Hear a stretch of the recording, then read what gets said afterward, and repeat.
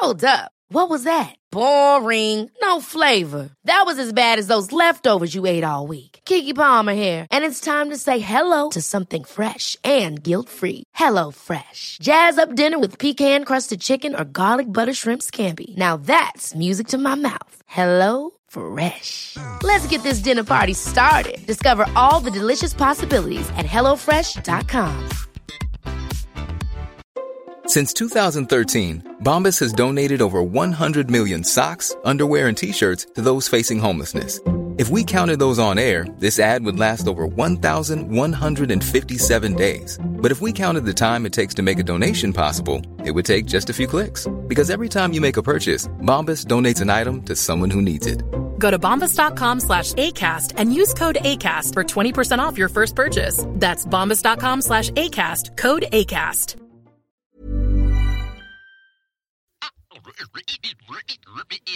Insane in the Membrane. Hello and welcome to another edition of your favourite podcast, Insane in the Membrane, with me, Rich Wilson. And today I'm joined by the wonderful Tania Lacy. Hello. Hello, how are you? I'm very well, thank you. How are you? Where do we find you in the world? I am currently in Australia, in far north Queensland, the tropics, where it's lovely. The middle of winter and a lovely balmy 26 degrees. Ah, see, that's how winter should be. Yeah, I know. So is that where you're from? No, not at all. No. Originally, yes, from Queensland, but down south of Queensland, but then lived in Singapore, then went to Melbourne, lived there. So 6 primary schools, 2 high schools, you know. Oh, wow. It was fun. Yeah. Yeah. So did you ever feel like you felt settled anywhere with a life like that? Not really. I mean, you get itchy feet. You sort of get you get a calling to move on, if you know what I mean. And so, you know, I've just done 6 years in Berlin. I've come back to Australia when the world capsized. We came back here and we wanted to go somewhere warm because we wanted to be outdoors because we hadn't been for like a year and a half. Yeah. Mm. I mean, and what a better place to be than where you are now. It's incredible. I know. I haven't been to Australia. I love it. Yeah. Oh, I mean, it's pretty amazing. But the problem is it's just too far away from everything.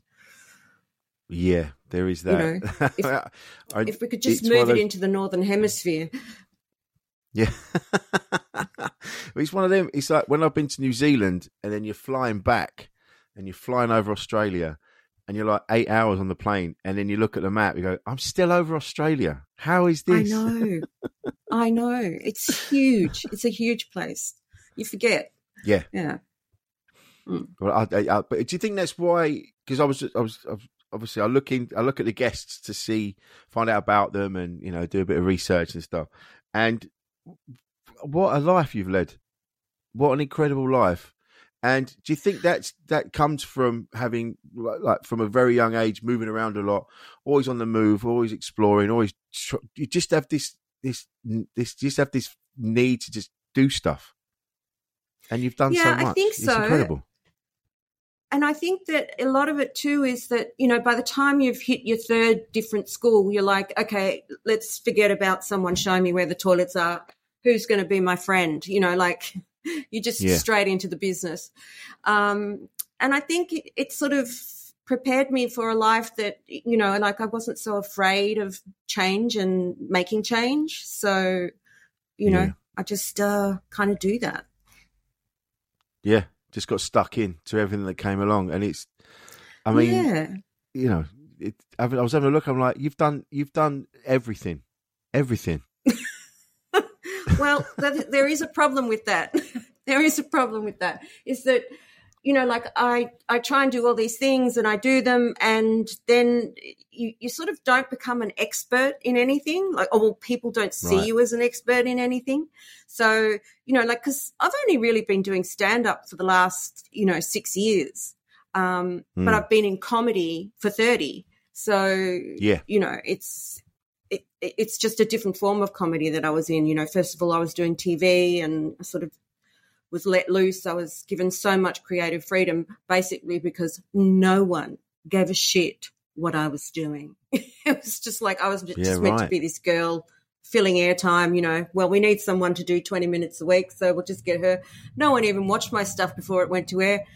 And I got away with just doing so much stuff. And people say, how did you negotiate such, creative freedom? It's like, I didn't. They just didn't care. So, you know. But I think that I don't even know what I was talking about. But, yeah, doing being lots an of expert, things, but not really being an expert, yeah. Well, not seen as an expert, even though I have so much experience and different life experience in different things, you know, and I'm a wealth of knowledge, basically. Because you got in trouble as well, didn't you, when you were working with Mark Little? Yes. So well, someone noticed eventually. Yeah, well, they did. Well, they made me the host of this show because I became quite popular, and so they put me on as the host of this show. And then we put on a mock strike because they kept saying, because it was called Countdown Revolution, and they were like, you know, we want anarchy, we just want anarchy, like just be anarchic, you know. They kept throwing that at us, and when we did give them anarchy, they were kind of like, oh, not that kind of anarchy, thank you, you're fired. Oh, right, yeah.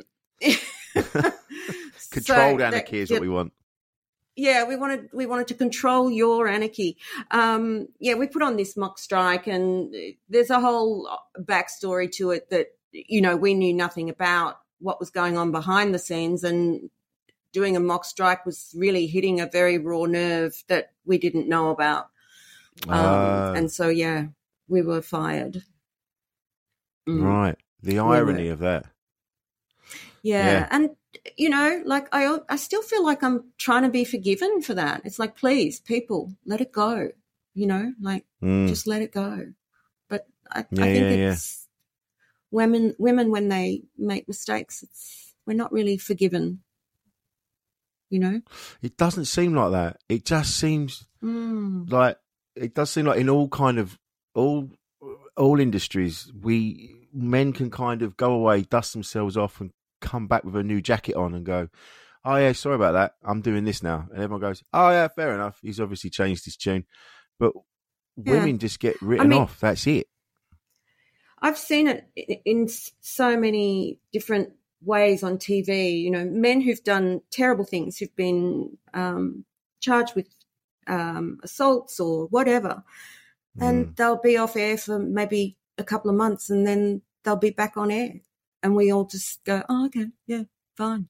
Or people who've failed with a show, and, you know, they're not given a second chance, but a third chance and a fourth chance, you know. And I just don't see that happening with women. And even, you know, I experienced addiction in my life, and I even noticed that, like, you know, even if you're a junkie, the sexism is strong. Really? It's like, you know, when you know, men rock and roll, they're taking drugs, the addiction, you know, but they still turn up, they do a great show, you know. But women, no, loser, get out, no, don't want to know. And it's not given the same kind of, and I hate even saying this, kind of kudos that men get when they use and then become clean and sober. I mean, standing ovation for that, please, people. But I don't think women are given that same kind of accolade when they get clean and sober. No, it's always seen as what you were doing was a weakness, and you were weak, and my addiction was, you know. Yeah, I was just going to say my addiction was very much tied into my mental illness, and as is most addiction. And so, you know, it wasn't like I was just very sick, you know, at that time. Yeah. So when you say mental illness, what are we talking about? It was probably one of the more colourful but horrible ones. It's called borderline personality disorder. Right, okay, and yeah. Whilst I don't want to be the poster child for borderline personality disorder. I will be. It's something that's being diagnosed more frequently in the last maybe 10 years. And it's a difficult illness, and it's a difficult illness to treat. It's a difficult illness to recover from. And it's only in the last few years that people are being actually, psychiatrists have actually been saying, oh, yes, it is recoverable. You can recover. Right, yeah. But before that, not much was known, and not much was known how to treat people with BPD. No, I've only really heard of it in the last few years, where I've had people that I've been around and someone else has said that seems very much like BDP, and you're like, what is that? I don't know much about it. I mean, what, for the benefit of the listeners, what is it? What are the symptoms? Well, it's a comorbid kind of thing. So you'll suffer depression, you'll suffer often risky behaviors like drug addiction. There'll be, but the main part of this illness is the intensity with which you feel emotion, which causes, some fairly dramatic reactions, and it's all about trying to learn to control your reaction to things. And it can make life really, I have to work so hard to live a life that means that I can be socially acceptable. And I didn't for a long time. And I didn't, and I couldn't, because I didn't have the skills, and I've since learnt those skills. But I do have to work very hard, and it's hard to be the partner or friend of someone with BPD. It really is. So, I've lost a lot of friends, and it's been difficult. But at the especially same time, when you don't. No, go on. Go on. Sorry. No. Go on. You can. No. I was just going to say, it's no, you first, really. We're both from polite countries. Yes. No, it is very difficult on the people around you, and I have lost a lot of people in my life because of this illness. And I think that's why I try to speak out about it, because it can be a very lonely existence. And you don't even realise. That's the thing, when it's happening, until you get diagnosed, I suppose you don't know what it is. You just experience this thing, and you're not thinking, why am I like this? You just think, fuck, why is everyone around me? I don't know. Why, everyone around me seems to piss me off. Or why are they all disappearing? You don't know Yeah. Why are my relationships so intense and then they're gone? And, it's there's so much stuff going on. And I was diagnosed with so many different things before someone finally went, you have borderline personality disorder. And, my poor suffering husband, he was just like, oh, thank God, because then we knew, and he could look it up and read about it. And, we did therapy together, and he was like, for so long he thought it was him, and he didn't have a clue what was going on half the time. But it was such a relief and so good for our marriage when I was diagnosed. It was fantastic. Yeah. Well, having been around someone who shows all the symptoms, shows all the signs of having it, and in the end you have to go, I don't know what else to do. I'm going to have to just, and you go, I have to go. I don't know what to do. Because even when you say, look, I think it's this, and they go, what do you fucking know? You're not a doctor. And you're like, all right. Yeah, it's that intensity of emotion that, because, you have this intensity of emotion, and then you have all these behaviours, these ridiculous behaviours that go with that. And before I was treated for BPD, those behaviours were there, and it can involve self-harming, it can involve addiction, doing ridiculous things like going and spending $10,000 that you don't have, just really extreme behaviours to try and cope with how you're feeling. And I guess what happens now is I've learned skills that enable me to not do the behaviours, but I'm still feeling very deeply. So I'm still feeling like a BPD. I'm just not going out and using drugs or drinking or spending money or whatever. So that's it must the be difference. exhausting. Yeah, must be exhausting. It's so exhausting. And it's so, sometimes I just get so, because I misinterpret stuff so often because my, one's self-image with BPD can be so fluctuating. Like one day you think you're so fantastic and the next day you're just like, why would anyone want to be my friend? Why would anyone like me? And, that kind of roller coaster, it's just so much inconsistency in your life. Yeah, it becomes exhausting. Yeah. And then you turn to drugs to cope with it. Drinking and drugs. Was it drinking drugs? Yeah.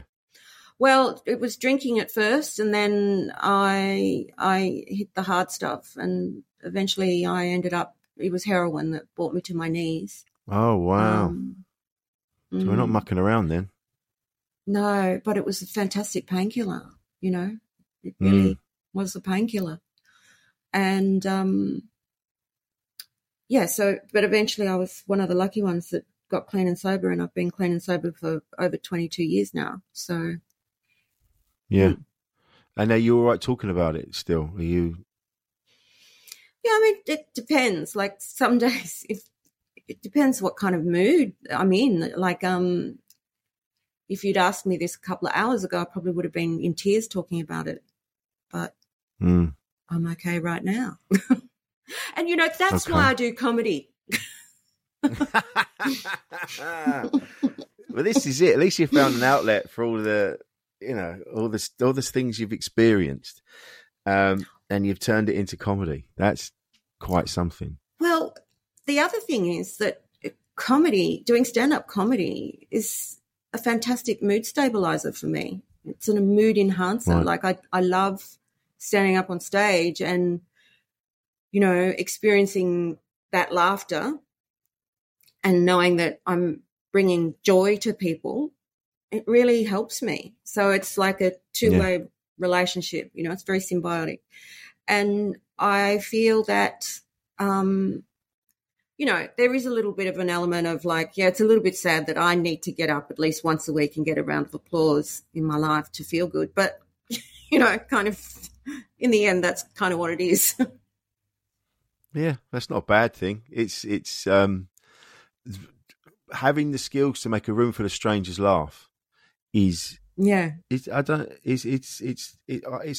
privilege to be able to do that. And a lot of people, they go, oh yeah, you're an attention seeker. You go, no, I get off on the fact that I'm stood in front of a room full of people, and for 20 minutes or an hour or however long I'm doing, they're forgetting about their problems and their shit, or they'll go, oh yeah, I've experienced that.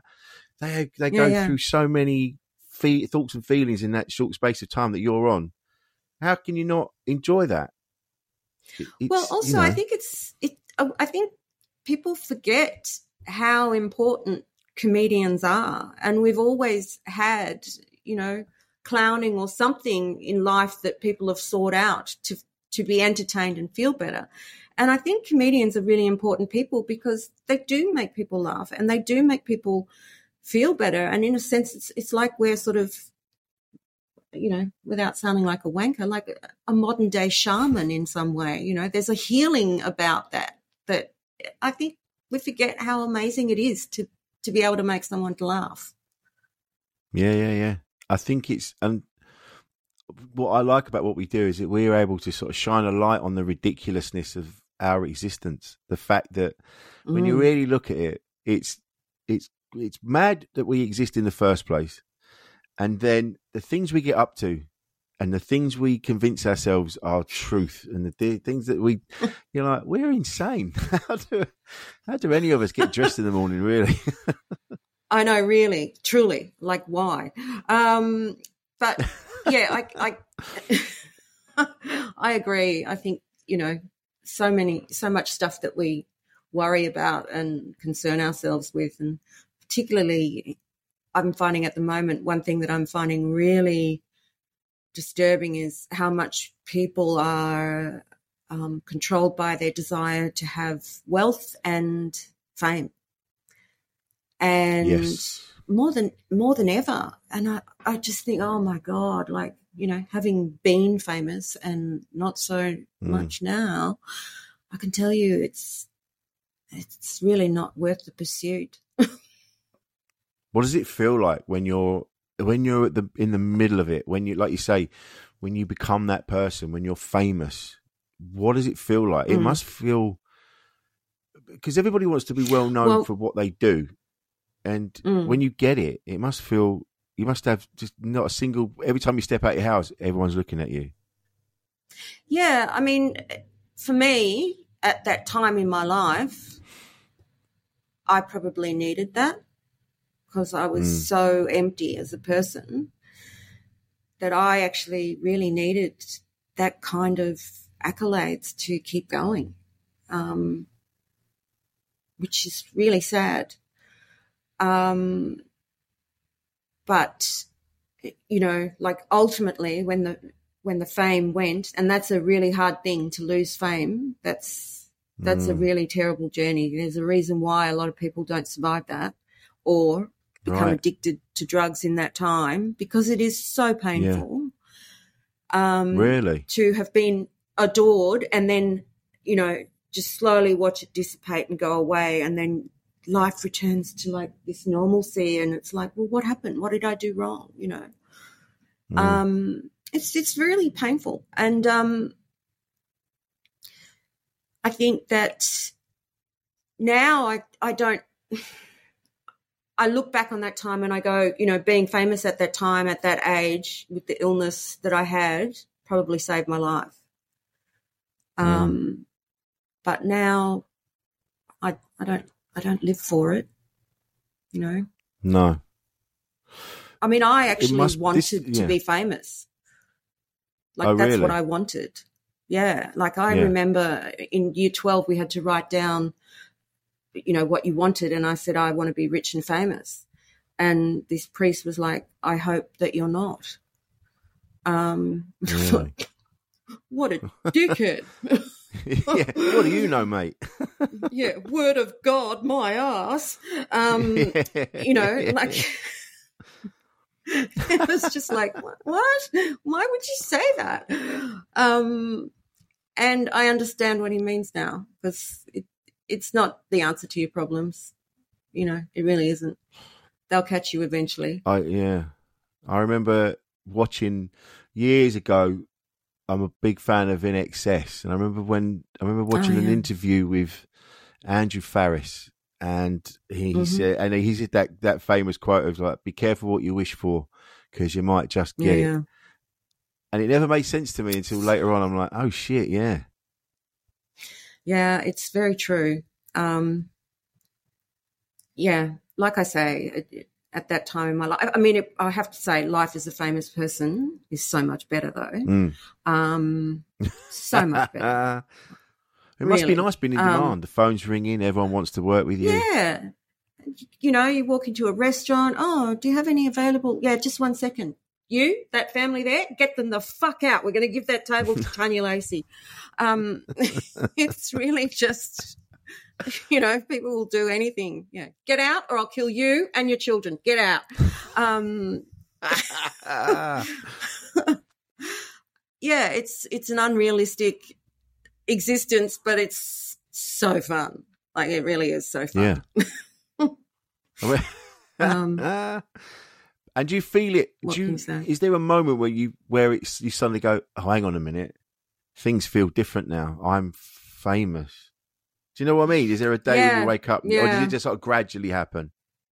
It gradually sort of happens. Like, you know, a couple of people might recognize you, and then it's a couple more, and then suddenly you go to a nightclub and people go hysterical, and you know, it was gradual. But then once it you know, was at its peak, it was you know, going out was kind of, I couldn't really go out actually.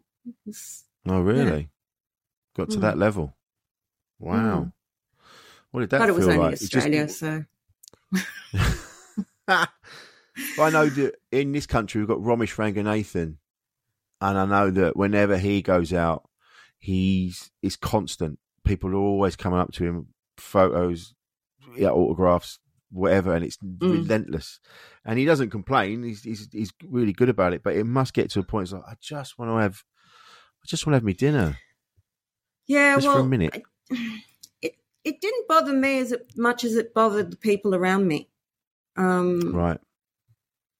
I was very patient because there was also a part of me that was very grateful that I was in this position, like I was very grateful that this had happened. And it had happened in such a way, it was the kind of stuff you dream of. I was in a TV studio dancing, someone spots me, I get asked to audition for a new show and I get that job. And, it's a fantasy. Yeah. So I was very grateful, but, it would often piss off the people that I was with. They'd get really tired of it very quickly. My family would tire of it very quickly. So, yeah. So it just got to a point you just couldn't go out and. Yeah, I just kind of didn't. It wasn't worth it. Yeah. Yeah. But also I was a workaholic, so I was quite happy to be at home, just writing for my next day shooting. I'm going to do this. So it was fine. Yeah, I guess when you're at that level, you've got, the work. You've still got to do the work, and keep it at that level for as long as you can. Yeah, more than ever. It was very intense, but I loved it. I loved being that busy. I think that's something I probably should look at. I mean, at the moment, I'm doing this tour and I'm doing a law degree because I needed a hobby. So. You sound like a mate of mine. I got a friend of mine, and he just does PhD after PhD, and you're like, why? He goes, I like doing them. He gets a better seat at a restaurant, Dr. Whatever. My manager used to always ring restaurants and book under like Dr. Whatever his name was, because he said you get better service and a better table. Wow. I might have to. I'll keep that in mind. Yeah. Yes, it's Dr. Lacy. This is it. Yeah. So, the drink and the drugs issue, was that before you became famous, or was that No. That was when it sort of all started tanking, and I didn't have the fame to lift me up anymore, to build up my confidence, to sort of help me exist in a world. And my money was running out, it only lasts so long. And I was drinking a terrible amount, and then it was the usual party drugs. And then I was very glad that I found heroin because it stopped me from drinking so much. So, saved your liver. Yeah. So it was through that period where I kind of lost the fame, but also, my mental illness was catching up with me. So I was feeling more the depression that that had been able to be pushed away because I was so busy and, enjoying my work so much that I didn't have time to feel that. And if I did, it didn't last for a long period of time because, I had to perform. And so when all that went, it was just me. And I couldn't cope with that. And that's when I started to really seek out drugs that were going to kill my pain. And I didn't even realize that I had anything wrong with me until I ended up in a rehab and they started treating my mental illness. Right. So, yeah. But at that stage, they diagnosed me as major depressive disorder. So, it was a good many years after that before I was diagnosed with BPD. Right. I think this is one of one of the things about our industry, entertainment industry, is that it is so brutal. Like when you're coming up and you feel like no one gives a shit, and then you do something and then everybody gives a shit, and you think, like you say, you've made it, you're there, you've been allowed into the big room, and then suddenly you go into the big room one day and you've been locked out, and it's you see it all the time with people, and even now they say that they've got measures in place and there's aftercare and there's this and there's that, but that's bullshit. It's bullshit. It's just once they don't make money from you anymore, they're done. Yeah, you do feel like a little bit of waste tossed onto a pile. And I mean, there's so many people who experienced, elements of fame in their life as younger people, and they end up dead. And you got to ask yourself why. Yeah. It's not a coincidence. No. It's a very painful process to go through. Especially like you've just said, if you're a child and you go through it, you see it all the time. Macaulay Culkin famously, Corey Feldman and all these people that were child stars. Yep. And they just lose their minds. And talented child stars too, Yeah. They were very talented, and Corey Feldman's best mate, Corey, whatever his name was, I've forgotten. Oh, Corey Haim. Haim, yes. I mean, he's died. Yeah. And there's a lot. There's another, the people who were on different strokes. Yeah. It's a lot of people, and I understand. Like all those people that respected me and spoke to me with such glowing, oh my God, rapture. None of that happened anymore. They didn't talk to me. No one called. Nothing. And wow. Like I said, it's very painful. And you do really feel disregarded. Hi, I'm Daniel, founder of Pretty Litter. Cats and cat owners deserve better than any old-fashioned litter. That's why I teamed up with scientists and veterinarians to create Pretty Litter. Its innovative crystal formula has superior odor control and weighs up to 80% less than clay litter. Pretty Litter even monitors health by changing colors to help detect early signs of potential illness. It's the world's smartest kitty litter. Go to prettylitter.com and use code ACAST for 20% off your first order and a free cat toy. Terms and conditions apply. See site for details. Ever catch yourself eating the same flavorless dinner 3 days in a row? Dreaming of something better? Well, HelloFresh is your guilt-free dream come true, baby. It's me, Keke Palmer. Let's wake up those taste buds with hot, juicy pecan-crusted chicken or garlic butter shrimp scampi. Hello Fresh. Stop dreaming of all the delicious possibilities and dig in at HelloFresh.com. Let's get this dinner party started. One size fits all seems like a good idea for clothes until you try them on. Same goes for healthcare. That's why United Healthcare offers flexible, budget-friendly coverage for medical, vision, dental, and more. Learn more at UH1.com. But you seem to have a resilience that not everybody has. And a lot of people do have it, but you were studying, you were a ballet dancer. And then you had that a severe accident, which meant you couldn't do that anymore. But then you became a choreographer. So you didn't even that on that level when you were like, right, you were not going to ballet dance anymore, and you were like, and I imagine at the time it was horrible. You must have been, beside yourself at that point. I mean that was the first thing that happened in my life. I mean, a lot of people would never have something like that happen and have to go through that ever in their life. But basically my entire life, I just wanted to be a ballerina. That's all I wanted. And I got into the College of the Arts, which is a place you audition for, and they take, 30 people or 20 people out of the whole of the country. Wow. And in my second year, a drunk teacher, he was drunk and he was always drunk. He dropped me and I snapped the bottom half of my leg from the top half.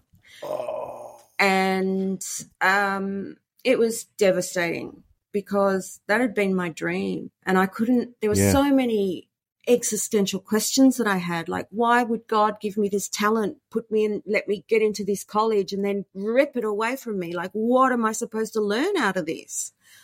I just didn't understand. And I think it's a kind of accident that you never really get over. Like, that's always there and people go, but you went on to be really famous and on TV. And I'm still like, yeah, but if I'd had my choice, I would have just been a dancer. I would have happily gone that route. And I say, before I'm anything in life, I'm a dancer. Like, seriously, like that's, that you put music on, that's still there in me. And that accident, you know, it was very difficult. But yes, I went back to the college after, you know, rehab on my leg and learning to use it again and everything. And I just couldn't keep up with the training. It was just impossible. And so I left the college and I went into commercial dance, which I could manage. And then I was dancing on this pop show called Countdown, which was like your Top of the Pops. And yeah, it was there that I was asked to choreograph a video clip for one of their newly assigned clients, which was Kylie Minogue. And so I choreographed and was in Locomotion. Which is amazing. I know, right there at the beginning. Can you believe it? I'm going to have to watch it again. I haven't seen it in years. I'm going to have to watch it again. Oh, my God. I have been in London walking through a mall, and that has played on a huge video screen. And I'm just like, you know, Kylie, if I'd known that this was going to be played 35 years later with me in a goddamn rah-rah skirt, Kylie, I don't know if I would have said yes, you know? But yeah, I mean, no, seriously, I loved it and I had so much fun. And then Kylie popped by one day and I was like, I'll just make a cup of tea. And I was in the kitchen like, what the fuck is Kylie Minogue doing in my lounge room? You know,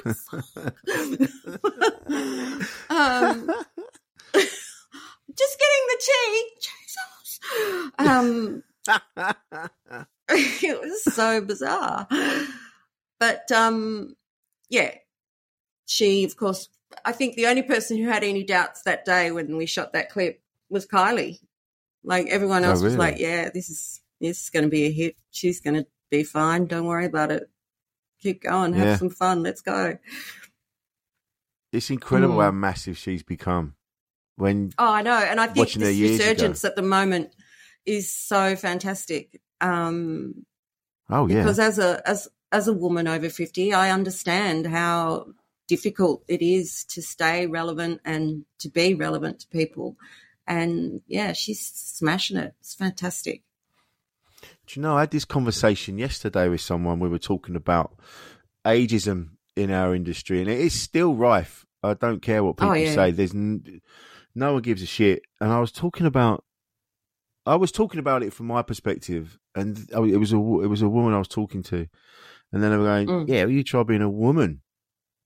You know, like women can't even. You can't. When I've seen comedians, and they talk about the menopause, and you see the audience turn off, or you see promoters go, "Oh, I'm not going to book her again. All she does is talk about the menopause," and you're like, "Yeah, it's a big fucking deal."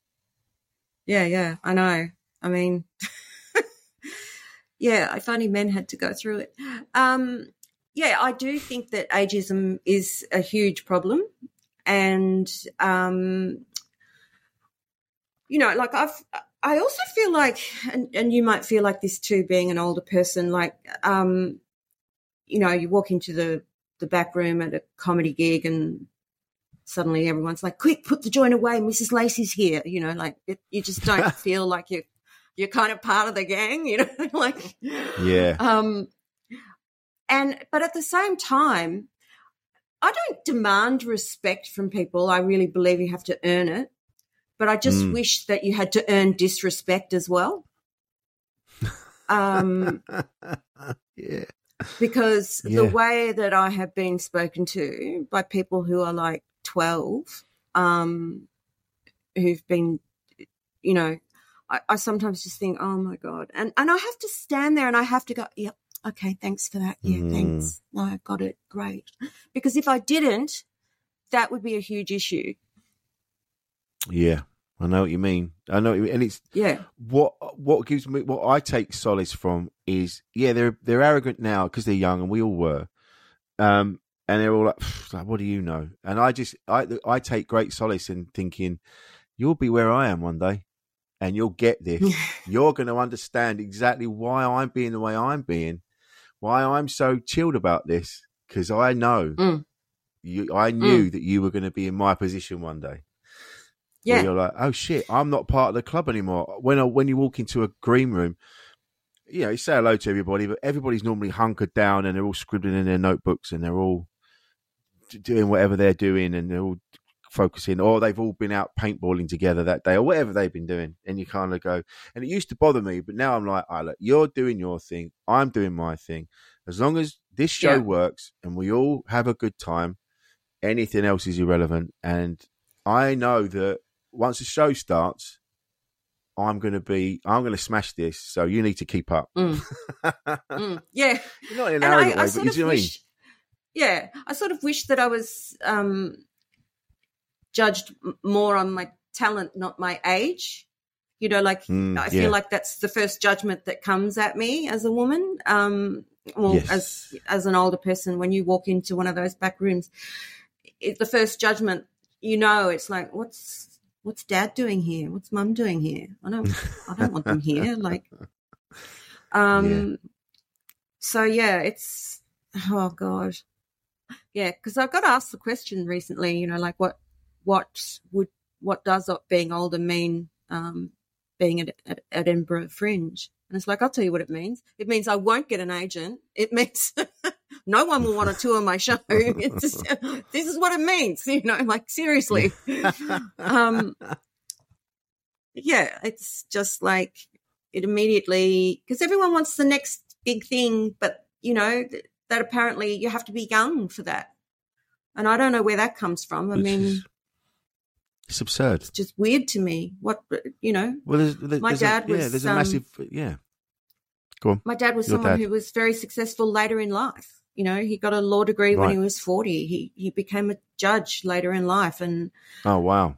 He's done some amazing things. He was administrator of Christmas Island, he's done some amazing things. And it was all later in life. And he's been allowed to have that success. And I just think... maybe, I don't know, maybe there's something about the legal world that means they can go, oh, he's older, that's a good thing. But I don't find it's in many, many areas. No. And it's weird because, one, there's a massive audience for people of our age. Those people they still exist. They're still engaging on social media and things like that. They're still there. So why are you turning your back on them? You should be employing older people to tap into that market. They're the market. They're the people with money. They'll buy tickets. They're the ones with the dollars. They're the ones with the dollars. We've got the experience. So you're going to get a good show if you come and see us. It's not a waste of money. Not saying that young people are a waste of money, but you know what I mean. And I seriously do. Yeah. Yeah. And we are relevant when we're part of an aging population. Hello. Yeah. It should be, and the fact that we have the experience, we've lived the life, we've got stories to tell. I know, that's the thing too. I want to share my knowledge. I want to help people. I want to give this away. Like so much stuff that I've learned along the way, and in the field of like working in television, and then working as a writer in a writer's room, and being in charge of my own career as a stand-up. There's a lot of experiences that I've had, and I want to share it. And I feel like I'm often, like I said, I wish you had to earn disrespect as well. Yeah, I know, but especially as a woman, I remember this early on. I've only been doing comedy for 20 years, but I remember, and I said this quite a lot on here. I remember there was only ever one woman on a bill. She was on in the middle. It was known as the girls' spot. And you're like, and that was only 2000, and that was early 2000s that was still happening. Well, And you know, so- I and managed it's to only get t- you know. myself.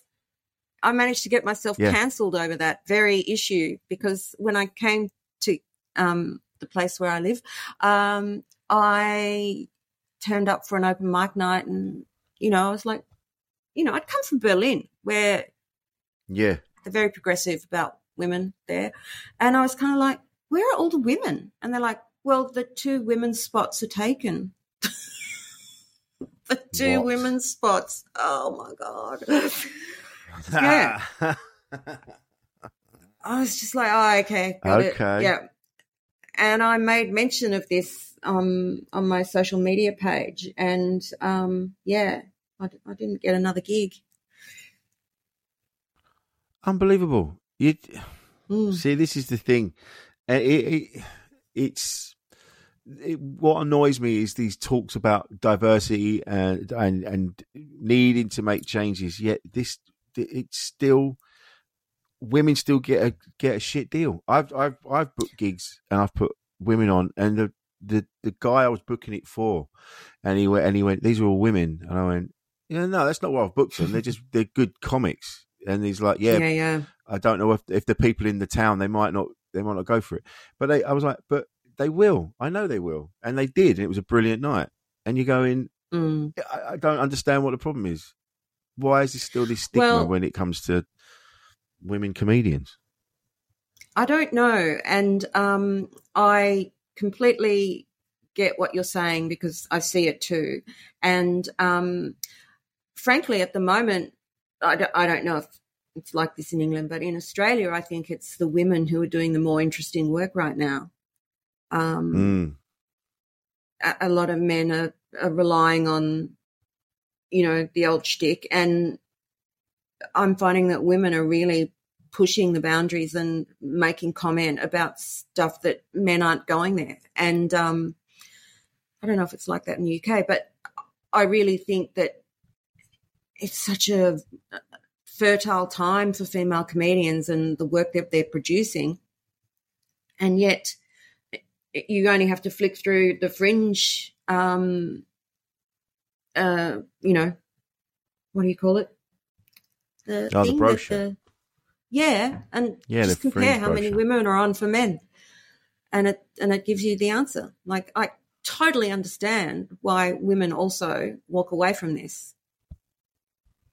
Yeah. I totally understand. Yeah. But this is why someone like you should be given more of a voice, because you've come through so much. I'm not blowing smoke up your ass. I'm just saying you've been through so much and experienced so much. You've experienced every aspect of this industry. You should be one of the people that everyone should be listening to. Like you're the success story, and you're what happens after the success, and then you reinvent yourself, and then you do something else, and then you're part of this and you're part of that, and you keep pushing and you do these things. That's worth its weight in gold. That knowledge is, you can't buy that knowledge. That's something that, and so for people not to be listening to you, it's just, that's their loss. They're fucking idiots. Well, first of all, I want to say thank you for saying that. I really appreciate that.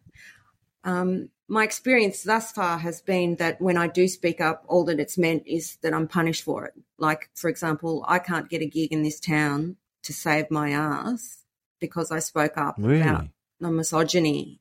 And, you know, there was a comedy night, there was a competition. I was kind of new to the town, and I didn't enter because I had any hopes or dreams of winning, but because I wanted to get my name out there as being like present in this town. Now, this was a competition where there were 3 male judges and a male host, and all the prizes went to men. And I didn't really care about me, but what I did care about most of all was there was this woman. It was the second time she'd been on stage, and she was a natural. Like, she was so funny. You know, those people that come along and just go, oh, okay, so this is a gift from God that you have. Clearly You're way beyond what anyone else is ever going to achieve. And this is your second time on stage.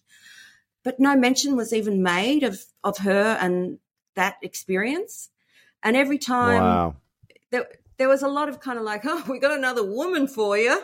You know, and I was just kind of like, this is, you know, they're not saying we got another man for you. And, you know, no, when the guy walks off stage, you know, I did my bit. Well, we learned a lot there, didn't we? You know, like, why are you breaking down my act and doing this? Like, what the hell is that? You're not doing it to the guys, you know? no. And I just sort of, and I spoke out about it, and it just got me cancelled. See, this is what's happening over here is that there was a thing recently, the last couple of years, and a lot of women were saying if you're in, like, lads, if you're in a green room and you notice that there aren't any women on or whatever, speak up, say something. And I was like, yeah. And I was like, yeah, that's not the place to say it in a green room when you're being booked. The way I do it is people that all the time, promoters going, who's coming up, who's good, who's bad, we want to get more women in, and you go, right, here's a list of names, is this, and you do it like that. But there is an element of, fuck, if I kick off in this green room, or not kick off, if I say something, I'm not going to get booked. So there's we need to do something about that fear of speaking up. Like you say, we should be able to say, mate, you need more women on this bill. You need to start booking these people, those people. You need to, in order to stay relevant. We're doing you a favour. Yeah. But there are brilliant people out there that you're not booking that would make your night incredible. But yeah, it's that exactly. fear, it is that fear of, if I say something, I'm not going to get booked. Yeah, and which that's is what terrible. we need to work on. Yeah. Yeah, it's just terrible. And like I said, yeah, I wish that I don't know how to find that power. And I was thinking about it today, and I was looking at my social media, and I thought, I really need to be more political and on my social media, because that's the only, you know, sure, it's going to maybe garner some responses that I don't enjoy, but like I do with any response I don't enjoy, delete, block. Yeah. You know, so I was looking at it today, and I was literally thinking, I think this is going to be the only space that I can say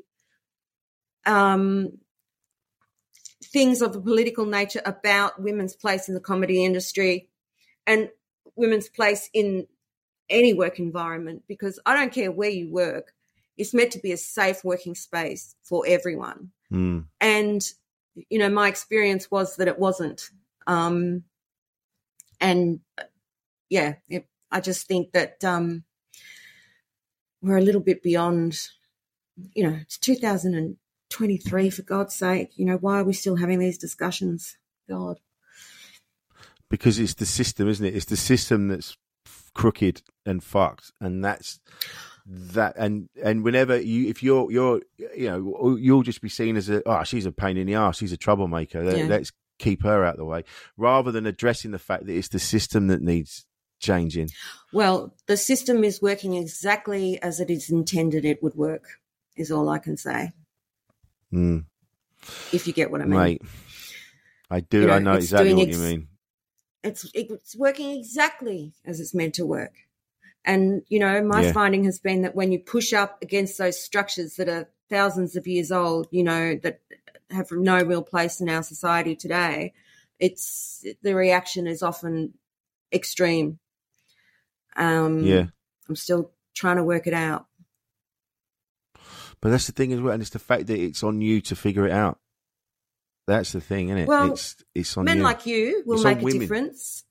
Yeah, but men like you make a difference by saying this stuff on your podcast, you know, and that's great. It's, you know, clearly your attitude is progressive, and that helps, you know, and I think it's important. Yeah, well, it comes from a place of not realising. For years, you know, I didn't realise. Because I was just gleefully going along, doing my thing, you know, whatever was happening, and it's not until it's not until you start to really look into it and you go, oh shit, that's that. Because I, as far as I'm concerned, like, everything's fine. I'm getting gigs. Yeah. Everything's fine. I've been gigging with women. I don't know what the issue is. But it's not until you look into it and you go, oh no, hang on a minute. There was one woman on that bill, and there was 20 men, and it's not until you start, you go, because you're benefiting from it, you don't notice it. Do you know what I mean? You don't see what other people are going through. Yeah, and I think that they need to, because my husband has said the same thing, and that I have opened his eyes, and he wasn't aware of his male privilege, which sort of has a bad connotation, but he's kind of get to seeing it now as like, it's not really that it's a criticism, it's just the way it is, and it's the way that we're raised, and we don't even see it. And I remember on International Women's Day here, they had we've got a show called Q&A, and it's a political show, and on International Women's Day, they did in the commercial, they were like, and coming up next on Q&A on International Women's Day, an all-female panel. And I was like, and the day that you don't have to say that, because it's unusual to have an all-female panel, is the day that we'll know that we've actually moved somewhere. Like... Yeah. Why should it be a shock that you turn on a TV show and it's an all-female panel? I know. Plenty of shows where there's all male panels. We don't get shocked. Well, it's like the diversity conversation. Yeah. When I've got people, the older generation, and they're going, I'm just sick of it. It's everywhere now. And you're like, but the problem was that it wasn't. That's the issue. That's why you're noticing it now, because you didn't notice it before because you didn't notice it before. But now we're making changes, and we're going, actually, we need more people from this place and that place doing these things. Now you're noticing it. And now it's an issue. And I find television so much more interesting, television and film so much more interesting when it's not so white. Like I've actually, and you're seeing Asians who are cast not because they're Asian, just because they're a person, existing in this world. Yeah. They don't have to put on an accent or whatever. They're just another person, and I'm just loving it. Yeah. Like I'm just thinking, how rich is this landscape now? Like it's so much more interesting. Really enjoying it. I am as well. This is what I love on a basic level doing this podcast, because I get to meet interesting people and learn a bit more. Every episode of this podcast is really about me learning about things, and I've learned so much from having you on today. It's been an absolute pleasure to talk to you, Tania. I could talk to you all day. I think you're fascinating, brilliant, thank you. And I genuinely wish you all the best. And I'm not blowing smoke at your ass, but I think you're inspiring, and I think you should just carry on doing what you're doing, because it's fucking working. So thank you. Yeah, keep on. And thanks for having me on, and hopefully we'll see each other in Edinburgh. Yeah, I might. I'm not going this year, but I might pop up. I know what'll happen. I'm going to have FOMO, and I'm going to someone will say, Rich, we're driving up tomorrow for a couple of days. You jumping in? And I'll jump in the car, and I go, listen, babe, I've got to go. I'm going to go and got my 6-pack. I'm on my way. I've got 2 pairs of pants, and I'll be off. Nice one. I'll see you there then. Absolutely. But you're going to be in Edinburgh. Whereabouts are you going to be? I'm at Just the Tonic at the Caves. 7:30, 3rd to the 26th of August. Yeah. Cool. With my show, Everything's Coming Up Roses, which is nice, a highly sarcastic title. And where can we find you on all the socials? Tania Lacy, TaniaLacy on Facebook and Insta. Excellent. Lovely. As I said, it's been an absolute joy to speak to you today. And on the Kylie Minogue thing alone, there's people are going to go mad for that. Well, thanks so much for having me, Rich. It's been my pleasure. Enjoy. I don't know what time it is over there. Is it morning or night? What are we talking? It's nighttime. We're at 9 p.m. at night. Okay. Well, go and enjoy the rest of your evening. It's been a pleasure. Thank you. This has been Insane in the Membrane. I've been Rich Wilson. Yeah. This has been Tania Lacy. We'll see you next time. on the podcast. Insane in the membrane. Planning for your next trip? Elevate your travel style with Quince. Quince has all the jet-setting essentials you'll want for your next getaway, like European linen, premium luggage options, buttery soft Italian leather bags, and so much more. And is all priced at 50 to 80% less than similar brands. Plus, Quince only works with factories that use safe and ethical manufacturing practices. Pack your bags with high-quality essentials you'll be wearing for vacations to come with Quince. Go to quince.com/pack for free shipping and 365-day returns. Ever catch yourself eating the same flavorless dinner 3 days in a row? Dreaming of something better? Well, HelloFresh is your guilt-free dream come true, baby. It's me, Keke Palmer. Let's wake up those taste buds with hot, juicy pecan-crusted chicken or garlic butter shrimp scampi. Hello Fresh. Stop dreaming of all the delicious possibilities and dig in at HelloFresh.com. Let's get this dinner party started. Hey, it's Paige DeSorbo from Giggly Squad. High quality fashion without the price tag. Say hello to Quince. I'm snagging high-end essentials like cozy cashmere sweaters, sleek leather jackets, fine jewelry, and so much more. With Quince being 50 to 80% less than similar brands. And they partner with factories that prioritize safe, ethical, and responsible manufacturing. I love that. Luxury quality within reach. Go to quince.com/style to get free shipping and 365-day returns on your next order. Quince.com/style. Made by darkhorse digital.co.uk. Shooting, live streaming and podcast production.